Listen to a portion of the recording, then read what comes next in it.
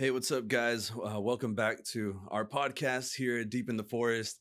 With you, I'm Pastor Roger, and with me, as always, Mariah Crooks. Hey guys. Yes. So today we're going to go into another topic, and this is a topic that we have talked about previously, just within our groups and within our church. And we're going to be talking about one of the things that I believe as a pastor and also as a worship director that I was for years and years, is one of the most important things about the church, right? Most of the time, it takes about half of the church segments, right? If you're depending on what church you go to, I think that you could even cover up to half of the whole entire church service, which is the music and the worship section, which is very much like I know that there's everything about the service is worship, but like what we think of worship, we think of music and we think of things that have talents and Yep. things like that. So today we're going to be bringing a a segment about what type of music should we be singing or playing during church, right? Yep. And essentially the difference between a Christian song and a worship song. Because every worship song is a Christian song, but not every Christian song can be used for congregational worship within the church. Nice. Very well put. I think that that's very key. As a matter of fact, we just wrote a song, which here at the Forest, we wrote a song and it was pretty, I mean, we loved it. I think that it was obviously, written from the Lord on behalf of, like his inspiration, and it was called Winter. And it's basically, it talks about the chapter, last chapter of 2 Timothy chapter 4, and it goes over what Paul was feeling at the time. So, just like you said, and everything it's a Christian song. It has the Christian motive. It has a Christian lyrics. It has Christian, everything about it is Christian. Yeah. But are we going to sing it every Sunday or, every other Sunday or whatever, like, are we going to ever sing it again? Would be the question. Yeah. Because although it is Christian, is it going to induce or produce worship for the rest of the congregation? So that is the key today, like kind of, sure, we have a lot of Christian music, but should we sing that at church, right? Yes. So there's a few topics that we really want to go over. Like we have the lyrics, we have the music, the instrumental music of it, of itself, and then the motif, right? Like what is it that it induces? Why is it that we really need to have it or not have it? So let's break it down. Okay. Let's go over the lyrics. Okay. So Mariah, you're a lyricist, right? You're also on another song featuring Mariah Crooks, goodness, dude, no. on Spotify artist. Yes. So if you guys are looking at this, you guys gotta look up Mariah Crooks on Spotify. No. But what is it about the lyrics that you think makes it a worship song as opposed to just a Christian song? So we know that from the Bible, we have examples in God's word already of what constitutes a worship song, and we can find those in the book of Psalms. The book of Psalms are songs written by King David and others that were meant to be put to an instrument and sung with a melody in order to bring praise and glory to God. And all of those psalms, I mean, they talk about a variety of things. It's not like every single psalm is just about how loving the Lord is, even though that's great. But they talk about repentance. They talk about suffering and trial, and the hardships that come with the Christian life, but also God's holiness, God's goodness, his wrath, his mercy. And so we just want to make sure as the local body that whatever worship songs we're using, they reflect everything that Scripture has already reflected. And if we can make it as close and as clear to what Scripture has already laid out for us regarding God's attributes, his relationship to himself, his relationship to us, and our relationship, our response to him for what he's done for us, that I think that is, in general, overall, what every church should strive for, is making sure those are prominent in the lyrics. Yeah, nice. So I think that that's very well put. You know, that's the obvious, like what we really want to go for as a normal any day Sunday, anytime, any Sunday. That's what we really want to hear, is something that worships God, that is focused on him, not focused on us, you know, like not just kind of having like a sprinkle of Jesus, but endoused in Jesus, like always having that. Probably, I think that part of the problem with today's worship, and I sound like a dinosaur when I say that, you know, and I don't mean to say every single song that we have in today's world, or today's, you know, like normal, whatever we have, like on every Sunday with every church, you know, we're talking Hillsong, Elevation, you know, MSC and all those groups, Bethel, you know, like a lot of the problems that we see with them is that they're focused on right? The lyrics are mostly talking about, yes, well, they're talking about Jesus and what he did for me, because I was so lost and I was doing this and I was doing that. And it's almost like, you know, like it's very like, instead of really focusing on God's character, although it is talking about God's character in that he's a savior, in that he is good and he is merciful, but almost everything is so related and correlated to his relationship with me, you know, and there comes a time where it's like, okay, that's too much me in the song, you know, like the I index or whatever. You know? It definitely teeters on the edge of, are you worshiping yourself more than you're worshiping the Lord? Or you're worshiping what's been done for you rather than who did it for you. So, you know, write that down, boy. That's it, dude. That's it. I mean, we conclude this podcast, right?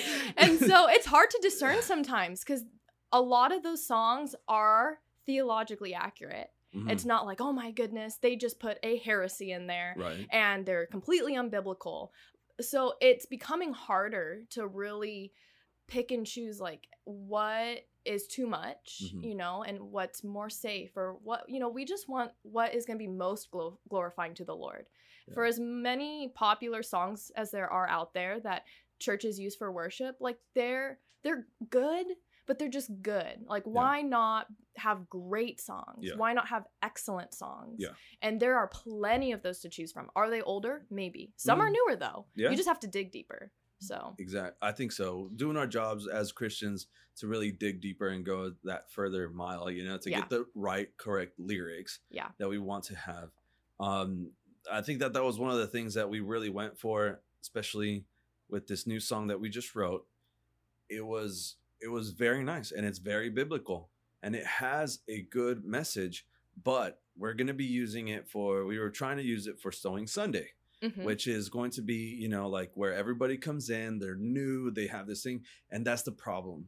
You know, it was going to be brought to new people that may not have any idea who Paul is, who Timothy is, what their relationship is.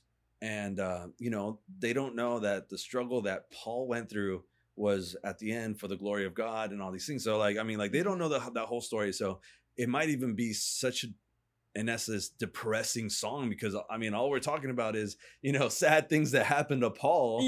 And so, like, after like 5 minutes of just like, man, this doesn't really, like, it doesn't seem like for somebody that's brand new into the gospel with no context should have this song, you know. So we have a Christian song with Christian lyrics straight from the Bible, theologically correct, but at the end of the day, is it right for your congregation too? I guess that comes into the mix. Like, is it good for your particular congregation rather than, like, you know, other congregations? Definitely. And that's where the whole shift in mindset, it should be regarding your congregation and how are they going to be led best, depending on what songs are chosen, but also what does God call us to do, and what has he prescribed in scripture for how to worship him. Because even in the format and in the songs we choose, we could be very focused on, how will this affect the congregation? And that then becomes, or it can become, us focused again in a different way, even if it's in a preventative way or with better intentions. But it really has to get back to, how can God be most glorified in this type of worship, in musical worship at my church. Now, one of the biggest debates that comes about is how emotion-inducing should songs be. So that's it goes into like that second section that we really go into, right? Like lyrics, is it going to be tied in? But almost every those three categories, whether it's lyrics or instruments or even the motif, like basically like who's writing it, why they're writing it. Yeah. It ties in with the congregations, what's best for the congregation, and some songs might be good for some congregations, and some not. Like the instruments, right? Like for the Forest, we have a young crowd. We usually play pretty loud, and it's new stuff. We have a drum pad, we have electric drums, we have electric guitars, and we have like things like that. I don't use the same instruments, maybe don't use the same effects, and don't have the same outcome for the earlier service, which is more, it's a Spanish congregation. Some of them are a little older, and they have the same heart. I don't think that they, like if we play just as loud and just as hard, I think they would be there. I wouldn't receive any complaints. Yeah. But would that be good for them? Yeah. And that's good because, you want to figure out not to put the congregation above what the Lord asks, but you also want to discern what's going to help your congregation be focused on Jesus and what may hurt that focus or become distractions. Because if we just go to if we isolate every instrument and we're like, well, they didn't have electric guitars or drums back in Jesus' day. That's not in the Bible. What are we just going to play the harp and the lyre, I mean, there might be churches attempting to do that because that's like the most biblical and like a historical cultural sense. Right. But it's more so taking the principles from what's prescribed and applying them to what's going on in today's world. And like you said, for older generations, or even cross-culturally, there's going to be differences. People who worship in Africa or who worship in Russia or wherever are worshiping maybe differently than in America even. Yeah. So that's like the and I think it really comes down to like to us, and especially here we have the worship leader, and we really, me as a pastor, I really respect that spot, that position, as a borderline pastoring eldership position. It doesn't have to be. I don't think that all of the people who are leading are actually like pastoring. That's not it at all. But whoever is in charge of that, at the end of the day, having the say of it. In this case, in our church right now, I have the say of it. But one day, I'm going to be giving that up. And when I give that up, it has to come to somebody who has that pastor heart of like, man, I really want to have my congregation taken care of, to the best of our ability, that the lyrics, the instruments, the motivation, all that comes to, one big, like every single sermon, every single Sunday is a blessing for people. So I think it's really hard because, it's like playing, have you ever played those like things where it's like, there's a ball in the middle, like that little like metal ball. And you have to get it in the center. It's like through the maze and stuff. Sometimes like just to get into the center, you have to like, okay, well the lyrics are a little off. Oh, but this one has like good stuff. But I don't know. I mean, like the guy who wrote it, he's a little weird. So like we gotta like kind of like try to like balance it and get it right in the center. And it's like sometimes, and then at the end of the day, like, oh, this one's perfect, and the congregation doesn't like it. The congregation's like, well, I don't know, man. That's like a little too, it's a little too much. Yeah. And it doesn't work, and there's no response. Yeah. There's no really calling on it. So man, it's tough. Yeah. So I mean, like, it kind of brings us to our last section, which is the motivation of the why you're singing those songs. Which is hard right now because we live in a time where all the songs are always available at all times. Elevation Worship brings out a new album.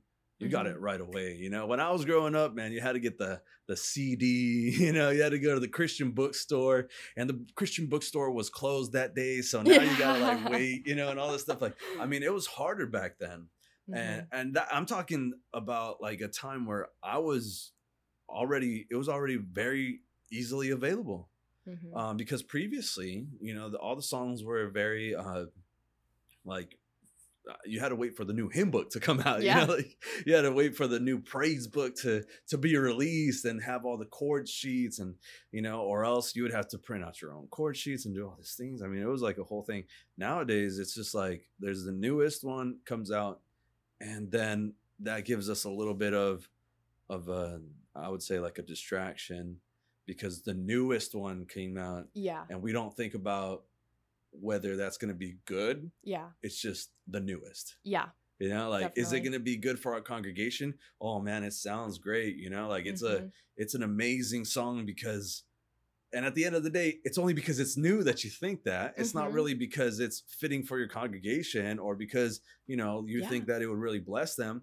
It's just like, it just sounds good and it's the newest, and that's pretty much it. Yeah. And I mean, in today's world with so many Christian artists and Christian bands, there's a lot of singles or EPs or albums being written, and those artists or bands have very personal connections to those lyrics. They wrote them when they were going through something themselves.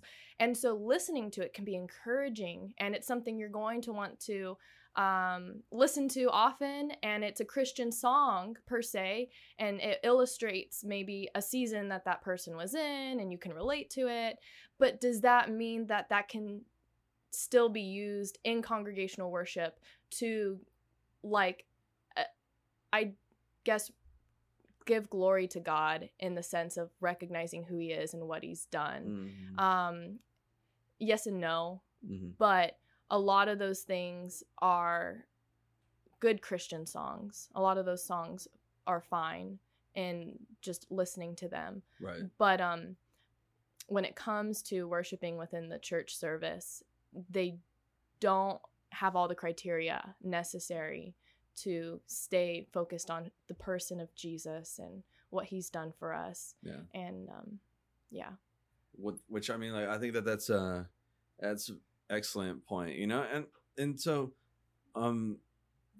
staying focused on the motivation and stuff, like it has the lyrics, it has the tempo, it has like the instruments and everything you have, and maybe your church is going through a season of maybe the same thing, right? Like I think a lot of artists right now are talking about our struggles and our unity and all stuff because there's so much, with the COVID situation and all this stuff, like everybody, kind of has like that same mentality, which I think is great, like for the church to grow and to have that. The other hand, though, which is pretty much the last one, a little bit probably more difficult to talk about, is like what church writes it, and the theology that are teaching there. Yeah. Because, and I think we've gone over this, actually we've gone over this so many times at our own personal church, which is like, should we sing the songs that are written by a church which we don't really believe their theology is correct? For me, like Hillsong United, Elevation Worship, and different, big churches, mega churches. Hillsong's probably like the biggest church right now of I would say even all time, like they're like mega church with a satellite campus on every country, every continent, that's for sure. So they're in every single continent, almost every country. But what are they teaching? Just because they're famous doesn't mean they're right. Yep. And so how do you feel about that? I think that if you're going to err on one side or the other, I think you should err on the safer side. And if there's any doubt or any conviction about stumbling someone regarding playing that song, like even if the song itself is completely theologically correct and there's nothing in and of itself that requires further discernment, but that the church, what's being taught from the pulpit, what their statement of faith says, we want to be really careful we're not promoting music that would get someone super encouraged and they want to go to that church's website, they want to learn more about them, maybe they get plugged into something that church is doing, And that would be on us, or on the leadership of the worship, because they facilitated that process by encouraging those songs. It's really hard balance, though. I mean, really is. Even personally, I would say, like, there's a lot of songs I love and I listen to from some of these churches and some of these artists even, and they're great songs, but I have to keep that separate from what I know that person maybe believes that's not in agreement with what Scripture says. You know, Paul even said that even though they may be preaching the gospel with the wrong heart, they're still preaching the gospel and they're still getting it out there. So I think God can still use some of those situations for his glory, despite the person, the incorrectness, or the like who, it doesn't matter who, the background information, I guess. But that's a tough one. And I mean, what would you say, like, as the pastor of a church, like, are you someone who wants to skew more on the safe side? And how do you guys go about that kind of process when a good song comes up, but it is from one of those churches?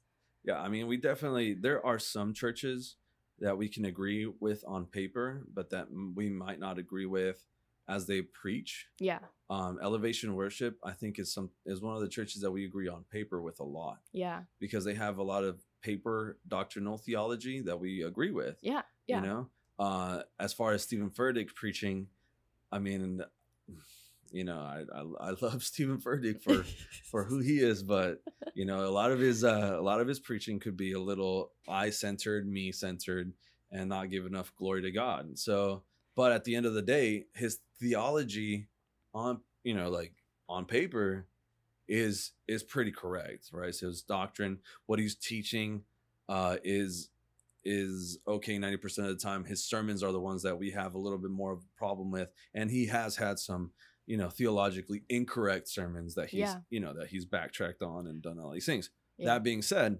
his worship songs usually are very theologically correct. Yeah. So the songs that come from Elevation Worship, we kind of, you know, we're careful with them. Mm-hmm. We have like a little blanket over them where we're just like, okay, we're going to see how this works, and if it's going to work with our church, and if it's going to be obviously bringing glory to God. Yeah. Hillsong, usually, that, you know, like, we think their theology is pretty, you know, it's pretty on. Obviously, within the mega churches, you know, there's going to be discrepancies here and there, and all these things. Nobody's perfect, and I don't think any church is going to be ever perfect, you know, until we get to the time where Christ has pulled us from this world. Yeah. And that's when we're going to have perfect worship. Mm-hmm. Until then, we're stuck with what we have, you know. Yeah. And I think what we have is those two are big, you know. I just use those two as one of the big examples. Mm-hmm. As far as, like, you know, maybe like another person, which like Bethel, you know, there's like another church, Bethel, and Bill Johnson as a pastor, and his books and his theology and his different things are completely incorrect. Yeah. They're not even correct on paper. They're not even correct on anything. I mean, like, he there's like a small, like, godship that he has, and, you know, like, there's different things that just mark out his theology is basically completely incorrect. Mm-hmm. So we try to stay away from Bethel music as far as Sunday services go. And that's kind of why we have that. You know, we have that rule where it's just like, okay, let's try to stay away from that. Obviously, he collaborates with a lot of other artists. So we're not just shutting down everything, and we're not just being, you know, we're just giving him the chops and that's it. We're like gone and done. But we are very careful with Bethel music. We kind of just tend to stay away, just because we know that if somebody were to be interested in it, they would be led down a path that is not a good one. Yeah, definitely. So I mean, that's kind of like the three criteria that we have, you know. And it's like the lyrics have to be good, they have to be Christ-centered, have to be glory to God all the time, you know, soli Deo Gloria, right? Yeah, and, amen. You know, and then we have to have the music that is appropriate for the congregation that you have. Mm-hmm. Doesn't matter if it's fast or slow. Doesn't matter if it's hymns, all organ, you know. Yeah. Like, just like, I mean, I grew up in acoustic sessions by a campfire, like doesn't matter if it's that or if it's like a rock show and somebody has like this, super heavy metal like music. I believe that that's okay in its appropriate time. And then but at the end, the motivation, right? Like who is it writing? What is the why did they write it? What season did they go through? And their theology, what do they believe in? Because if you're singing to something that they just don't believe, like I mean, like you could even include some Catholic themes in there, hymns in there, like we don't sing some of the Catholic hymns, even though they're like completely theologically correct, just because the people who thought it didn't have and hold Christ as like the ultimate, like the ultimate saint that makes saints, so like, so I think that's what really keeps us in our guidelines. Yeah. And so, I mean, I hope that this is helpful for anybody who's trying to choose songs, for all the worship pastors. Cause I mean, like I was a worship pastor singing songs that were probably not the best, at the time when I was young and I didn't have that influence. Nobody ever told me. And so now it's like, okay, well, this is what we should be looking for within a church as a good, like pastoral lead that you should be, So yeah. Any final thoughts? Worship God in spirit and in truth. John 4:24. That's it. That's so funny. I just preached on that earlier today. That's crazy. That's, the Holy Spirit right there. So final thoughts is the Holy Spirit's going to guide you no matter what. And I hope that, this is going to be helpful for you guys. If you've been tuning in, we want you to subscribe, leave any other comments down below and ask us any questions. If you have any questions about maybe, we can suggest some new artists for you. Maybe we can suggest some new music that you can listen to. If not, I mean, maybe you can suggest some stuff to us and we'll be happy to read that. So thank you guys and we'll see you next week.